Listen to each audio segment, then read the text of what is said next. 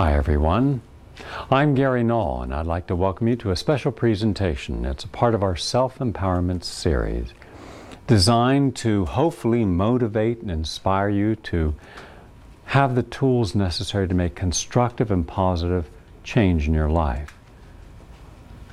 The topic today, one that I feel a lot of people would benefit from, and that is the courage to connect with the essential needs of life. Now, what do I mean? Let's be very specific. How many times have you had a desire here, but didn't know what to do with it?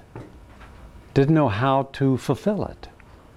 We all have ideas, right? We all have dreams and aspirations, and we want to have something happen. Generally, it's something that involves other people, like love or career. But then we get started and we find that every day we're in routines, and these routines kind of get us some things that we find are important, but not the real important things, not the things that allow us to kind of slow down and say, wow, this feels good. And then we're hit with all kinds of problems, and every day is a series of crises, minor or major. That doesn't make it bad. That does mean that those crises are an opportunity for us to evaluate ourselves. Now, how you respond to these crises, how you respond to everyday challenges, is going to be directly related to the tools you were given for how to respond. So let's say you just keep doing the same thing over and over again and you don't have a different outcome.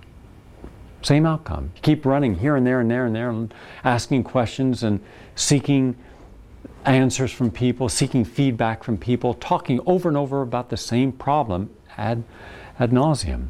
But nothing fundamentally changes. And that's because, more often than not, we are adapting to problems rather than transforming them. Our whole mindset is one of adaptation, and for good reason, because society can control adaptive behavior. As you overeat, you get a larger clothes size. As you get stressed, you take a tranquilizer or a drug or watch television. As we get lonely, we try to connect with people. So these are adaptive, but they're not going to change anything. I don't care how many experiences you have. I don't care how many people you're with. If you're not looking at how to transform yourself to match your real needs, these are just meaningless experiences. And that's why so often life becomes like one big ball of candy cotton. It might smell good and taste good, but there's nothing there. It evaporates, and just like a sugar rush. So then we have to pull back and say, okay, how can I really ask the question that's going to give me the answer I want? By knowing the question you need to ask. It's amazing how seldom people ask the appropriate question. If I knew that I could only ask you one question forever, do you think I'm going to ask you a superficial question? No. I'm going to ask, what is essential? What do I want? Because only do I ask for something and connect my energy to it is it going to happen. Have you ever been in one of those days where the day just seems to have everything connect in a good way? It just, everything happens. I have days when I know that every time I pick up the phone, something good's going to happen because of that phone call. And other days, you don't want to get out of bed because just nothing seems to be going right that day. Just one challenge after another. It's all about energy. Energy becomes real to you when you create the image of what you want that energy to do. But we don't think we have control over our lives. We feel helpless. In fact, most people seek security as a way of protecting themselves from all of the vagaries and things that can happen out there. Gated communities, that's big.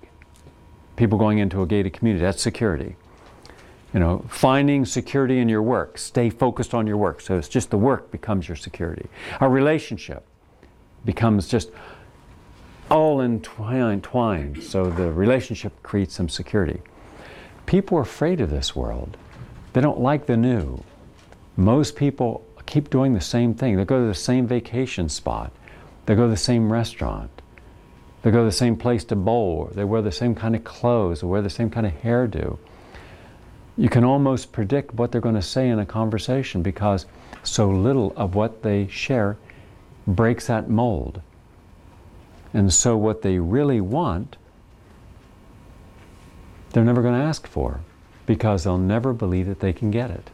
How many times have you felt that you wanted to be someplace else, do something else, have a whole different sense of self, maybe in your mind visualized it, but truly didn't think it was going to happen, so you didn't put any energy behind it? For example, how many men first in this room have ever thought about doing something great as an athlete? Right? Like throwing the 100-yard football, right? Or hitting the longest ball out of the park ever. We think about these things. What's to prevent you from doing that? Well, adapt. Adapt. I'm too old, I'm out of shape, I'm not as good as the guys out there. There's limitations. And Bannister, the miler, said that, and then he said, no, I want to break the 4-minute mile. And he did. And right after he did, boom, boom, boom, everyone else did too. They were waiting for someone to transform a limitation. But it's in the transformation that we break free of the limitation. And once you break free of the limitation, then suddenly you have a whole different question you'd ask because you're not afraid of the outcome, not afraid of the answer. If I don't fear what you're going to tell me, I'm going to tell you what I really want. If I don't fear that you're going to judge me for being stupid or wrong, then I'll have the courage to say, this is who I am, this is what I want. But then again, adaptation means better not say anything that's going to get you into trouble, better not say anything that's going to make you seem weird, better not say anything that's going to seem like you're, not normal like other people. And so we then think, okay, I won't say what I really want, I'll say what will get me accepted. And so then we have kind of consensus of people accepting things, even if it's wrong. Even if we said, all right, let's go have a good meal and we eat a fast food meal with French fries, hamburgers, hot dogs, pizzas. No one's going to get up and say, this is not a good meal. This is not honoring our body. The energy in this food is not going to connect in a healthy way with the energy of our cells. They're incompatible. They're opposites. And when you're trying to blend opposites, you're going to create chaos. Why create chaos? What if you wanted from a person that which best mirrored the best that you are as a human being? What if you asked for that? What if you felt that was a legitimate point of negotiation? How few relationships we'd have. So what we do, we're afraid to ask for that because we're afraid that the other person would feel somehow that we're asking them to be like them or to make changes, and they don't want to be changed, and so you have such minimal compatibility compared to ultimate fulfillment. Why not say in a relationship, I only want the best that I am and I only want the best that you are? Because if I got to suddenly have the worst that you are come into the best that I am, that means I have to tolerate it.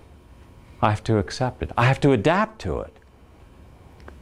So if you're insensitive, if you yell at people, if you're discourteous, but I still gain something somewhere else in that relationship, now I got to balance. Okay, I didn't like this part of this person, but I did like this part, so now I got to balance the two. Who says? Balance is adaptation when it comes to balancing a positive with a negative. Balance, in the ideal sense, is balancing the best that you could be with the best that you've ever been. And then you're balancing two positives. Balancing the worst that you've been with who you are now, that's not balance. Because, hey, if you've been accepted for who you are and you got a whole lot of wrong with you and no one's hassling you about it, then why grow? Why change? Adapt. And we do. We adapt to our pain, we adapt to our suffering, we adapt to our insecurity, we adapt to our indifference. And then one day we wake up and think, my God, I've just adapted to everything. I walk down the streets, it's filthy, dirty, noisy, and I adapt to it. Recently I was in South Beach, and I'm walking down the streets in South Beach. I walk down Ocean Drive, which is about 20 blocks long. And as I was walking down Ocean Drive, I noticed how clean the streets were, how positive the energy was, how people were smiling, hi, hi, hi, hi. And the people were singing, and people were really out having fun with their meal. I mean, they were happy. And I just said, wow. Just that morning, I had been in New York before I flew down, and I was walking down Amsterdam between 86th and 72nd, and yelling and noise and every high level intensity. Like nobody was having fun. They were deep and intense conversation, and dirt, smells, garbage. But they had adapted to it. It's like it didn't exist around them because they were so focused on that one point. And it's only when you get into a different environment that you start to appreciate what you've adapted to. I remember once I was, a couple of years ago, I was out in Portland on a PBS tour, and the person driving me around pulled up to a traffic light. And they were fidgeting with the radio, and the light turned. And I started to say something, and I'm watching, and I noticed in the window there are 3 cars behind us.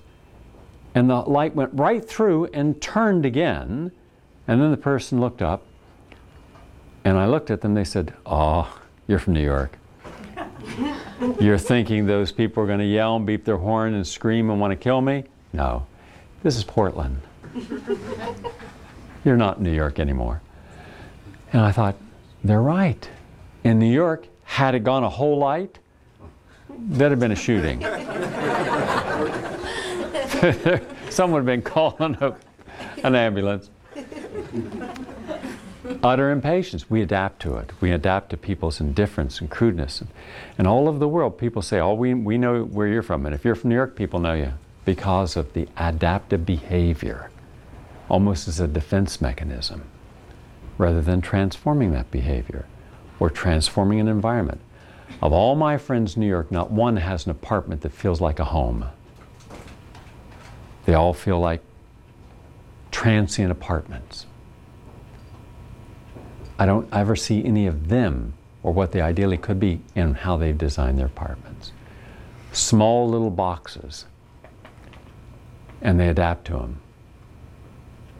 I walked by the Ansonia Hotel the other night. Beautiful hotel. Babe Ruth, LaGuardia, Caruso used to live there. And now they've taken those 13-room apartments, cut them up into small little apartments. People adapt. And then if you get now a 2-bedroom for $3,000 on the Upper West Side renting, you think that's good, and they've shrunk them. And we keep adapting and shrinking. And we don't say, why am I here? Are my real needs being met here? And we don't look into a relationship and say, why must I become my relationship? Why can't I simply decide what I want to share in a relationship and leave the rest of me be? Because right now, and we all know this, if you're in a relationship and if the relationship doesn't work, then you feel miserable and you feel like your life doesn't work. And with anxiety and problems, you feel all that tension and trauma and you internalize it. And then when you're not in a relationship, you feel like a failure and you feel what's wrong, and you either project out at anger at the other person, which becomes a living energy, or you take it inside with self-doubt and loss and all that for what? For what? You're no longer in the moment to grow or be present. You're in the past with all that angst because we committed too much to something that should have been a third entity, A relationship should be two people sharing something that creates a third entity. But we don't. We go like this. And then start the adaptation and trying to change people or changing ourselves to accommodate. We don't like it. What if we were just honest and we just said, this is who I am, this is what I'd like, this is what I'm willing to share. And someone can say, okay, well, I like that, don't like that, I can handle that, I can't handle that. We don't do that.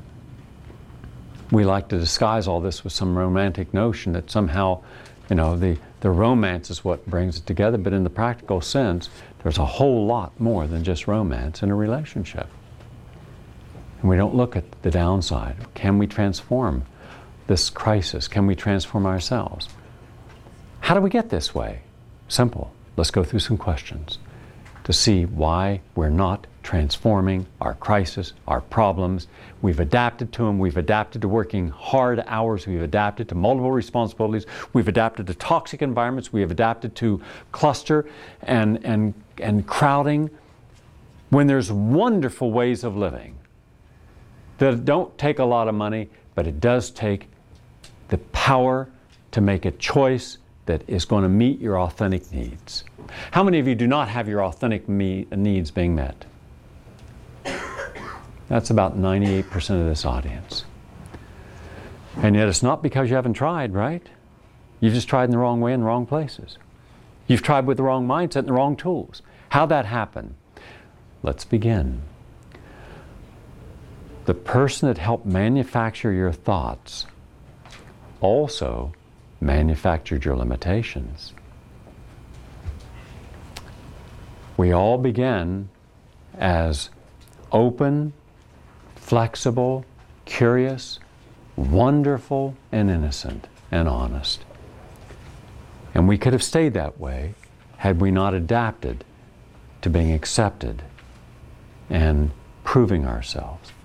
And through the provings, we saw punishment and reward. Do what you're told, you're rewarded. Don't, and you're punished. But what if what we were told to do wasn't in our best interest? What if it wasn't something that was authentic or real? How many times in life have you done things that you shouldn't have, just because you wanted to be accepted? That's adaptation.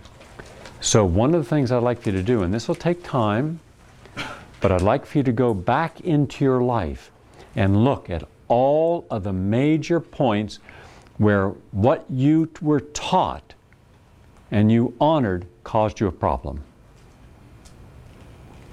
Unless you connect those energies, you won't know where to disconnect the energy.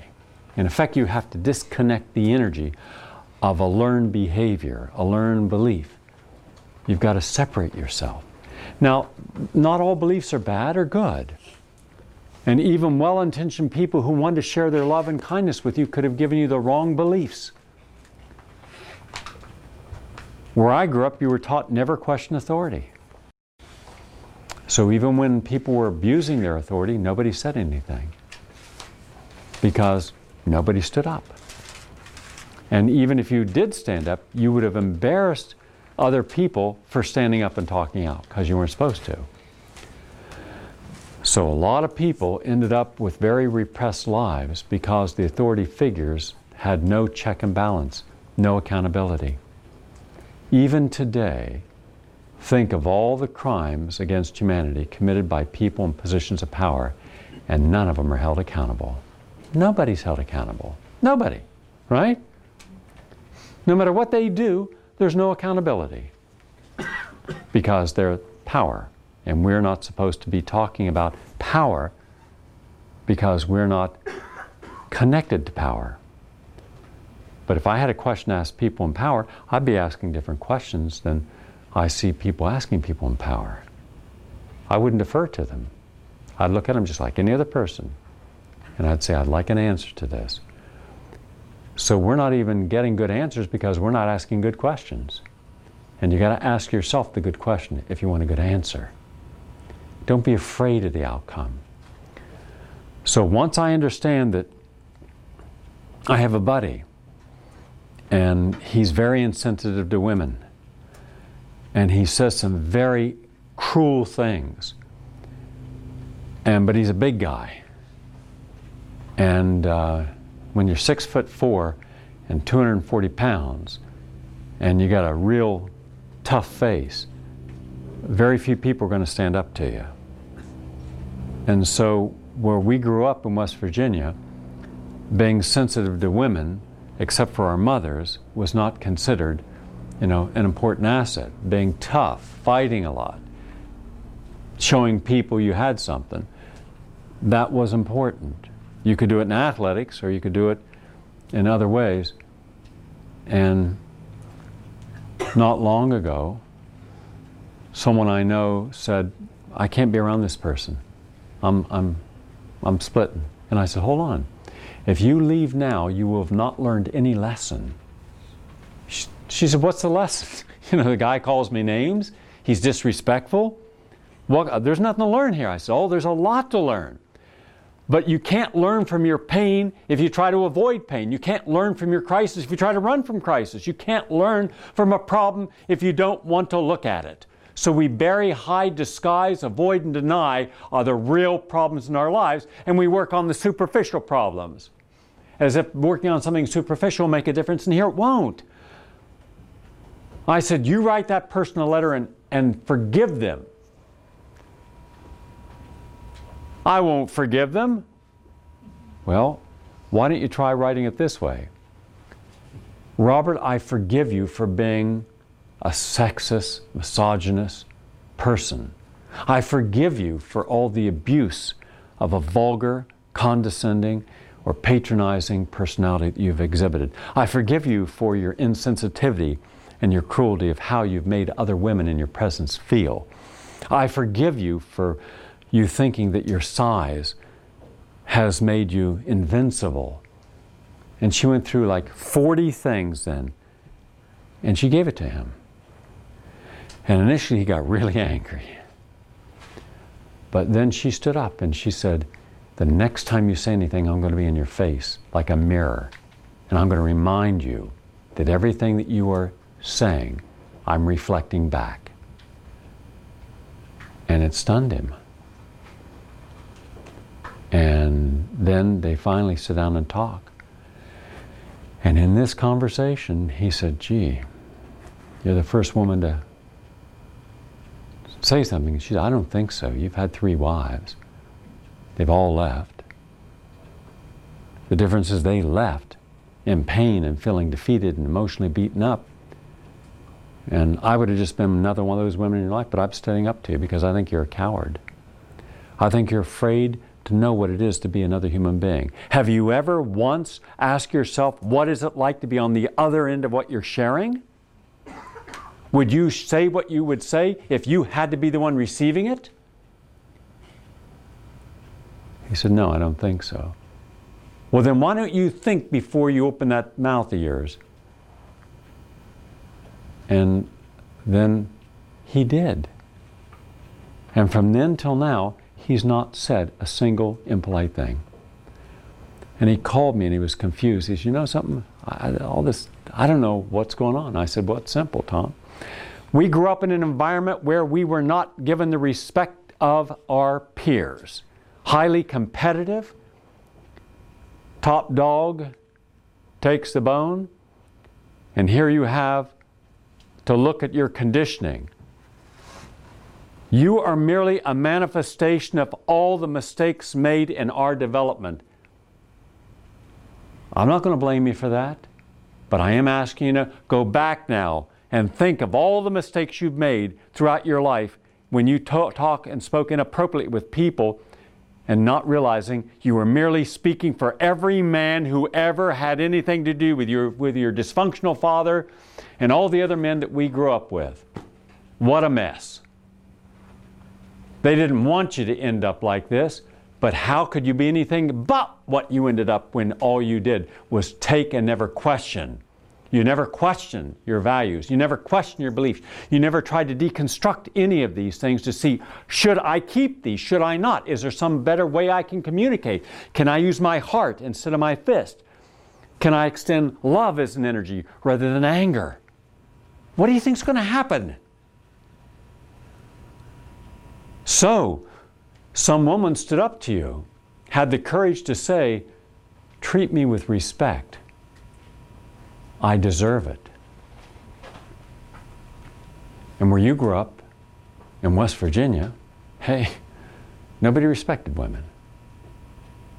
So an entire culture of this kind of tough attitude.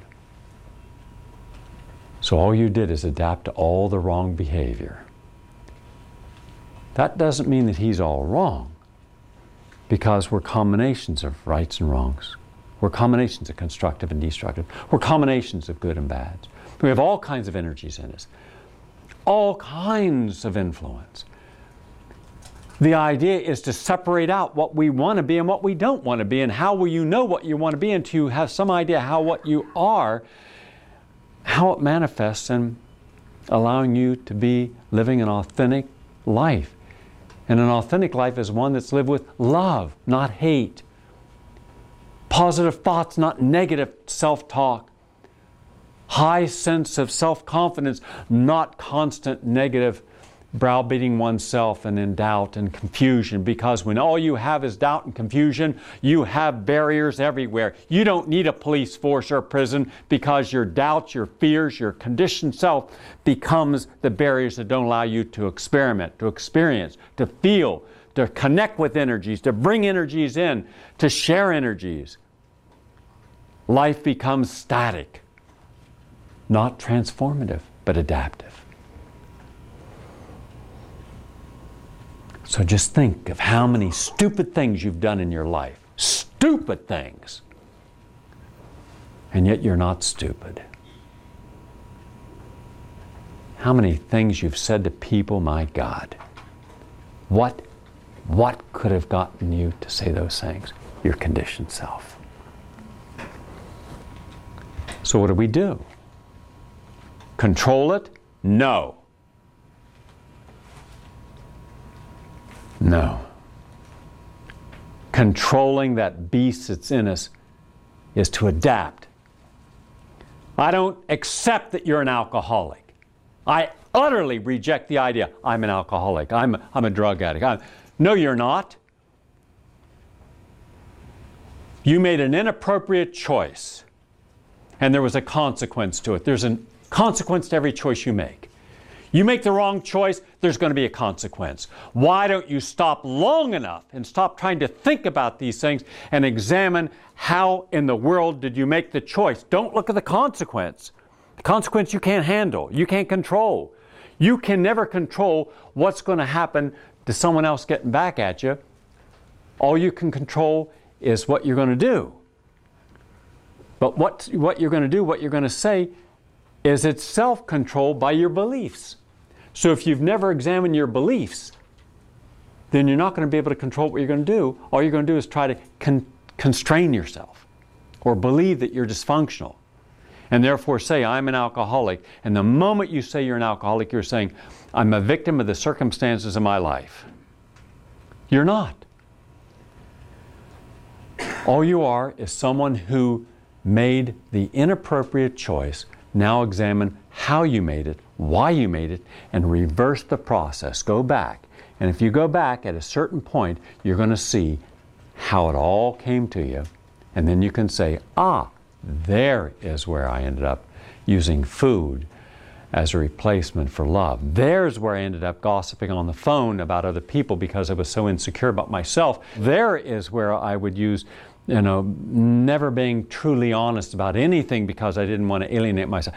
There is where, and suddenly you start seeing, my God, now I know I became an amalgamation of all this energy. I was too young. I didn't have the capacity to understand this. I'm merely an extension of all this dysfunctional beliefs. We like to think that you can't change your beliefs, that we have guilt and shame, fear and insecurity. The moment we go, we're blocked. That's how strong a belief is. No belief system is given to you unless it has the defense mechanism to keep you within it. Most belief systems are highly structured to keep the world out, you in. And it gives you what you think you need to feel good about the exchange, yourself for a belief. I say you are more significant than your belief. I say you're more significant than your relationship. I say you're more significant than your friends, or children, or career. I say that if you eliminated everything in your life except you, then you'd understand the significance of self. And then what you do in the way of friends or family or career, you'd be doing from a transformative mind. You'd look at the best that you can do, the best way of being a parent, the best friend you could be, choosing the career that honored you, living in the place that honored you. So there's either transformation or there's adaptation. So when you go back and you go in that apartment, you go through that neighborhood, you remember, no one puts a gun to your head and says you've got to live here. No one does. And you know what the first thing you're going to say in response? What? Well, I don't have the money to live, right? And you know how you're going to do that? Because automatically, for every time you go to take a step out, there is like an emotional minefields, thousands of them, saying you can't. Oh, I can't. I'm over 40 and I'm a woman. I can't. Oh, I'm over 60. I can't. I can't. And there'll be a whole chorus saying, you can't. No, you can't. So don't try. Can I think about it? Well, depends. Depends upon your belief. It depends upon how orthodox belief is. Depends upon how much of that belief you've made your life. In some beliefs, you can't even think about things without feeling guilty, right? Good boys don't think about that. Good girls never think about that. Okay, and then we feel guilt and shame for just having a thought. How absurd!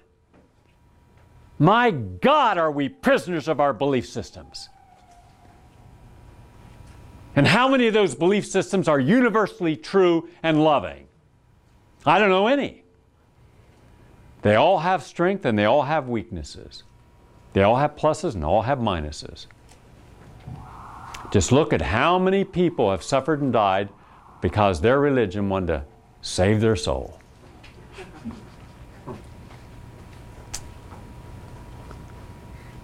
And yet we are not finding that we're strong enough to separate ourselves from what we shouldn't be. And I'm saying now's the time to look at everything. And that takes quiet introspection.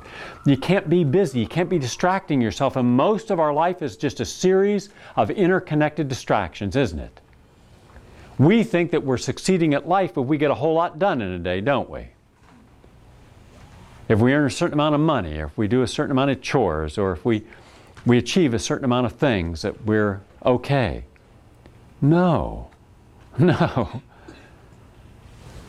Quiet yourself. Go inside. Quiet. The quiet mind is the healing mind. The noisy mind is the diseasing mind. And we keep our mind chronically busy, always thinking, instead of quieting it and then looking honestly, looking non-judgmentally, seeing these connections. And once you see a connection, you can detach from that connection. And then you can forgive it, and that energy's gone. Next, how do we respond to others when they discount or deny our realities? First thing we do when people discount our realities is we argue with them, right? We become defensive, as if we're going to prove to them. That's a big mistake. If all you're doing is trying to defend yourself with everything you do, you're not growing. You're not self-actualizing. Because the defense is the energy that stays connected with the person who doesn't believe you. And they're not asking you, Explain yourself. Maybe I can understand something I didn't know before. You're a vegetarian or a vegan or all foodist. I didn't understand that. I'm a meat eater and I'm a smoker and drinker and I think what I do is right and I thought you're a screwball, a health nut, and kind of weird and maybe that makes you a communist or gay. I don't know.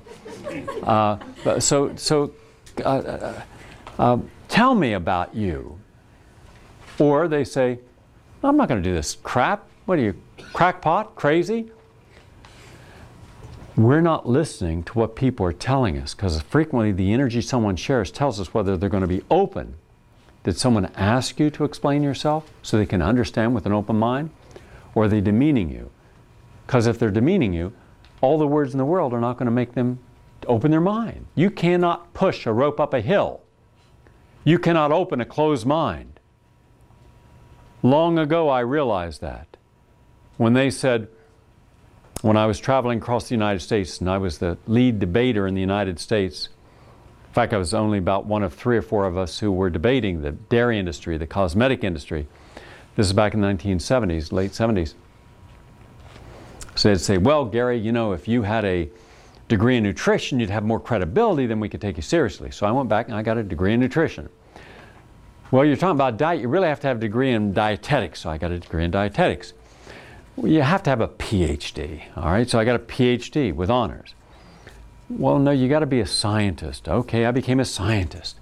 Well, you got to publish in peer-reviewed journals, so I published in peer-reviewed journals. Well, a lot of peer-reviewed, so I published a lot. Do original research, never been done, so I did that.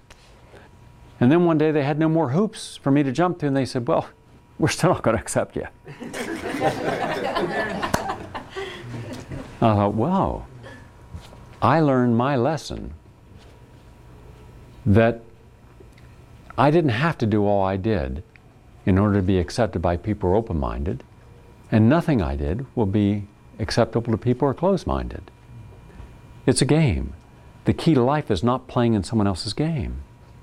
All the time we're trying to get accepted by someone, trying to make ours more presentable, more acceptable. And almost always to do that you have to adapt to the other person, right? Going out to dinner on the Upper East Side or Upper West Side. Upper East Side, they're talking about fashions. Upper West Side, deep intellectual conversations. Do you ever laugh? No, serious people do not laugh because then you wouldn't take us seriously, would you? Well, what do? We're serious. We wake up serious. We watch French films early in the morning, where they have the cigarette and the cup of coffee, and as if that's all they eat all day, just that. And we contemplate. What do you contemplate? And you start realizing, my God, these people are highly pretentious, but most people are pretentious. It's all stupid, isn't it? But they're proud of this. Why are they proud? Because they're accepted. They're recognizable. Can you be 2 things? Can I be Republican, Democrat simultaneously? No. Can I be happy and sad? No. Positive, negative? No. Constructive and destructive? Absolutely not. Can I be honest and a liar? One or the other. Well, gee, boy, we made everything black and white real quick, didn't we? Can I be African American and Caucasian? No. But aren't we all part of the human race? Yeah. Well, if you're the black race and you're the Jewish race and I'm a Native American race, we're all different. Well, our skin, our beliefs. But what if you looked at our heart? What would you see? What if you opened our arms and let us bleed? Well, we have yellow blood and black blood, mulatto blood, Jewish blood. How would you know? Isn't all this adaptation? Sure it is. Because in the end, aren't we all part of the human race? But boy, is that the last thing we want. Because we lose our identity. Because we take our identity from what we've adapted to. And what we've adapted to is our beliefs. And our beliefs want to defend us. So we don't want to get thrown out. I mean, my God, go to Connecticut. Everybody's name is Buffy and Biff and Muffy. And they're blonde and anal. They have no rhythm. Do you ever watch them dance? If they're from Connecticut, they kind of like this. Like watching a zombie dance. No rhythm, because can't have rhythm be taken seriously. It's all stupid, isn't it? During the feminist movement, which I wrote for and about, the one thing I noticed was lacking was spiritual feminists. Like they weren't hard enough. Got to be hard. Polemics, ideology. I said, no. People are not going to change because of that. You may change laws, you will not change hearts. It is the heart energy that changes other people. And we're not using heart energy. We're not using spiritual energy. If that were the case, we'd have no anti-Semitism, no racism today, because we have laws against it. The fact we have laws doesn't change people's behavior. It only changes to the degree that they can exhibit that behavior without consequences. So we therefore tolerate but don't accept. I would rather have us accept the wonder and uniqueness of each person without the fear that a law is the reason I have to do it. If the law is the only reason you're honest, it means you're primarily dishonest and constrained. But what would happen if we took all the windows out of all the stores and told them they wouldn't be arrested for stealing? There'd be nothing left in any store, and we all know that. We put Martha Stewart in prison for one crime only. What was the only crime she was found guilty of? Lying. How many of you would be out of jail and never sent to jail? Everyone in this room would have had multiple life sentences because everybody lies. But we made her the exception, didn't we? What? She's suffering for our sins? And the hypocrites in the media, the dysfunctionals, the angry people project upon her, and all they're doing is projecting what they hate about themselves upon this woman. She was wrong to lie, but if you put everyone in jail, there'd be no one left out. Everywhere you look, you see the game of adaptation. How many soldiers have fought in conflicts that they never asked the moral imperative of the conflict, the ethics of the conflict? Just, they're going to go fight because they were told to. Everywhere we look, we're merely creatures of adaptation, and that causes consequences. I want you to be to where you're looking at what you're doing and asking why. What you're thinking and asking why. Then it all has a history. Don't be afraid to be the anthropologist of your own psyche. Dig into this psyche, just like an archaeologist, and look for where it began and forgive it.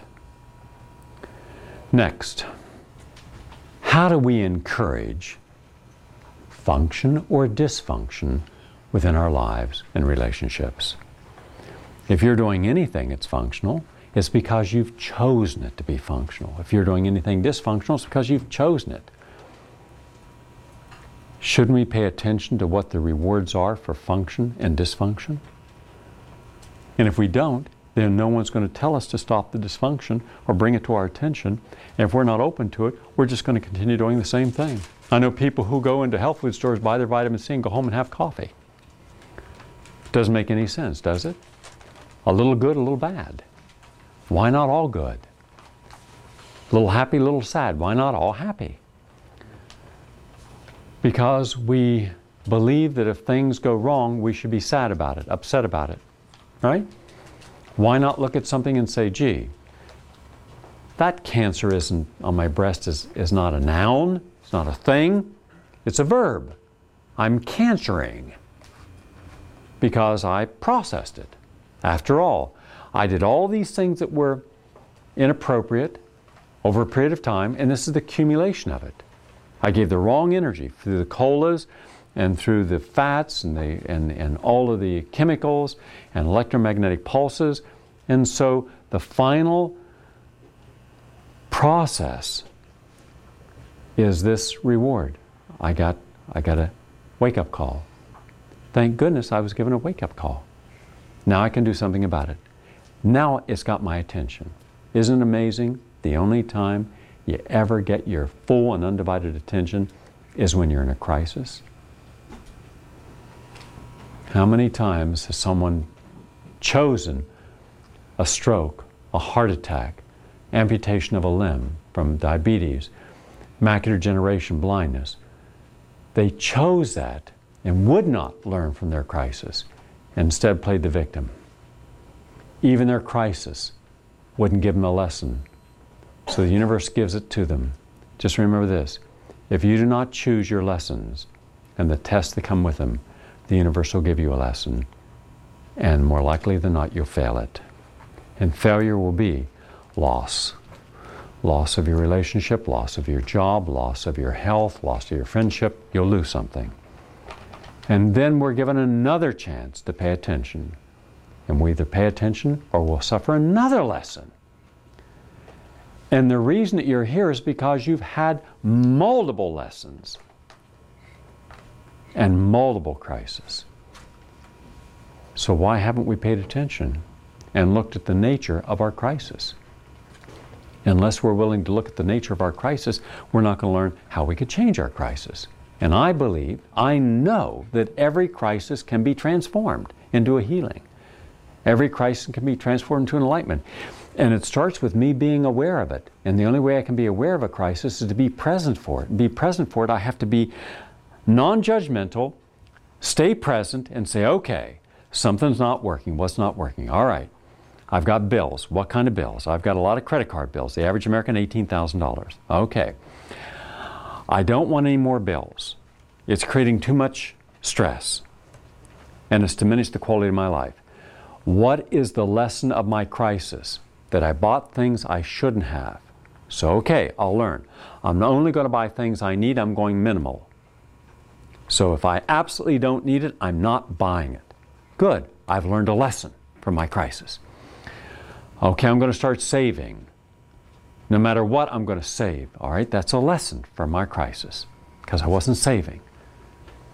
All right, I'm going to appreciate how good I feel with the gifts I already have without having to seek something else to feel good. Because a lot of things I bought were bought to make me feel good. But once I had them, I didn't feel good.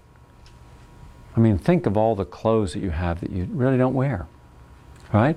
And then you have to ask yourself, why in the world did I buy that? Well, in the moment you bought it, you thought you needed it. So you created debt to have it. Now you look at it and you don't wear it, but you still keep it around because you don't want to throw it away because it costs money. But what you've done, you're allowing this accumulation of debt because of this insatiable thing that we buy and spend. We're not at all financially responsible in our country. Not with a $7 trillion debt. We're not responsible nationally, locally. We're not responsible at all. And when people are responsible, we look at them almost with fear because why don't you have what we have? I don't need it. Yeah, I mean, but you got to watch television. No, I don't. You got to. I mean, that's our culture. Yeah, I'm choosing not to have that part of my culture. All right? Yeah, but I don't see you wasting time on the telephone a lot.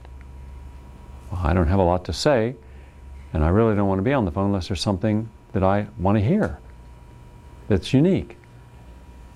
Yeah, but what if you just want to talk? Well, how much of my talk or other people's talk to me is just nervous chatter, meaningless, has no constructive purpose? I wouldn't mind at the beginning of the year, they put a computer chip in the brain that said, you have a ration number of words you can say. So you better think about what you say. So if you want to talk to me, think. It better be something you haven't said before. I don't like repetition.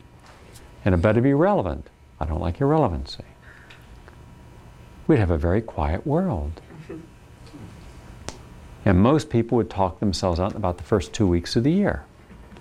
Well, just ask yourself, how many conversations have you had that have gone on and on and on and on and on and on and on, ended up with nothing? Nothing. Well, that meant someone took your time because there was something that it replaced the moment you were in. Someone didn't value that moment, and you didn't value it because you gave it away. Well, you didn't have the moment then. So if you didn't have the moment, what'd you have? You had someone's nervous energy that you were connected to wasting your time. And we have this fetish in our society about, we got to talk. You ever hear that? We got to talk. And when someone says, we got to talk, you know that there's a negative energy behind it. Because what they're really saying is, we're not communicating. Oh, to the contrary. To absolutely the contrary. Everybody communicates. You just don't like what someone's communicating. If someone agreed with you, then suddenly you'd say, we got great communication. All right? Watch how quickly people agree. When they agree with you, you say you're communicating. When a kid, you say, take out the garbage. An hour later, take out the garbage. Later that night, take out the garbage. And then you scream at the kid. Kid says, what are you yelling for? Because you're not listening to me. Wrong. The kid heard you each time. What you're not paying attention to, the kid chose not to honor you. Because the kid didn't like what you were saying, didn't connect with it. You needed the kid to connect, because had the kid come down, taken out the garbage, you said, fine, we communicate. Our government doesn't listen to us, does it? Wastes billions and hundreds of billions and trillions of dollars, things don't benefit us at all. Right? Very seldom do people actually listen to us and hear what we're saying and honor it. What a different world it would be if people honored what we were trying to share with them. But how often do we share something that's meaningful? If at a certain point all you do is just nervous chatter, ba ba ba ba ba ba ba ba ba, then when you do say something meaningful, people won't know it. Because they're just kind of on tune out. Have you ever been in a car and someone just won't shut up? Did you ever just say, shut up? Well, what's wrong with you? Well, there's nothing wrong with me. What's the wrong is I don't want to hear your conversation. Well, if I'm not going to be around someone like that, I'm going to make a choice. I'm going to ask myself, am I being balanced or imbalanced in the energy I'm taking in? Because remember, the energy you take in, you become. So if you're around doubtful people, you become doubtful. Toxic people, you become toxic. Depressed people, you become depressed. Intense people, you become intense. Loving people, you can become loving. Joyful people, joyful. That's why we should be more selective in the people that we're around, because what do we want? Go back to my original question. What do you want? There's a consequence to wanting that. Now put your energy into it, because when you visualize it, you give it life. When a passion puts it out there, you have a chance to connect with it. So it takes vision and passion, discipline and mastery. And now you're honest about something. You're saying, this is what I want and why and what I hope to have from this, and I'm willing to commit myself. Just like when Bannister did the 4-minute mile, he had to want that. He had to visualize it. He had to put it in his mind. He couldn't have just gone out for a run one day and run a 4-minute mile. But he believed in himself. You cannot achieve anything you do not believe in. So your belief in yourself is what stimulates you into connecting with what is possible. And anything is possible if you believe in it. And you have to believe in yourself, because it is the extension of yourself. It's the energy that extends. So if I believe I can do something, it will get done. I didn't go to school to be a broadcast journalist. I didn't go to school to be a writer. I didn't go to school to be a cinematographer or a director. I didn't go to school to be an environmentalist or a human rights advocate. I didn't go to school to be a feminist. Well, gee whiz. Surprise, surprise, I did all of the above. But had I listened to all the people growing up in West Virginia, I'd just be working at O.Ames Shovel Factory, because they didn't believe. Not only did they not believe, they weren't even willing to fantasize. That's how controlled that belief system was. So I suspended the power my belief system had over me, and I believed in me, even when no one else did. So many years in this health movement, and I was in it when nobody believed in it. It was laughed and ridiculed and mocked. Well, it's not today, is it? It's one of the most powerful forces in America, the health movement, because it's legitimate and it can help change and save lives. Just like the human potential movement and spiritual movement. They're vital, a vitalism, because we transformed the crisis of confidence in who we were not into believing in who we could become, and we became that. Don't look at all the people who have boring, limited, in-the-box lives. Don't look at people who are as confused as you are. Don't look at people who are as angry as you are, as fat as you are, as desperate as you are. Look at the people who are not. Learn the lesson of people who've transformed their life because they have opened a door for you. All those people who followed Bannister followed his energy. If they didn't know about Bannister, there still wouldn't be no 4-minute mile.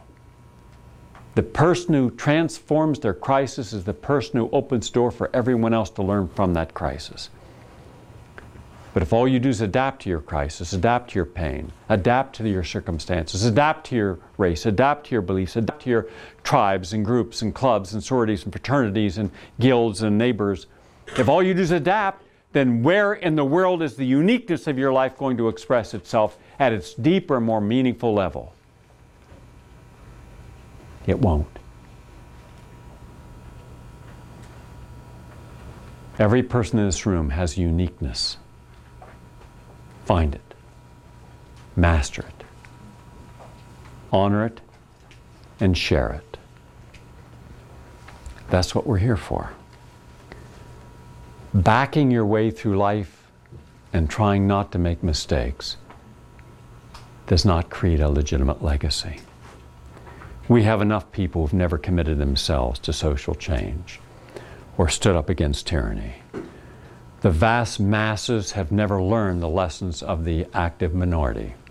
Isn't it interesting? It's always the tiny, active, self-actualizing minority that has raised the larger mirror to the psyche of the majority. It was the minority that got us out of the Vietnam War. It was the minority that got civil rights. It was the minority that got the human rights, that got us apartheid ended. It was a minority always. Minority always is where you find your transformational processes, because they're not afraid to stand up and stand out. And you can't do either until you're willing to ask the real question and connect with the answer. Thank you very much.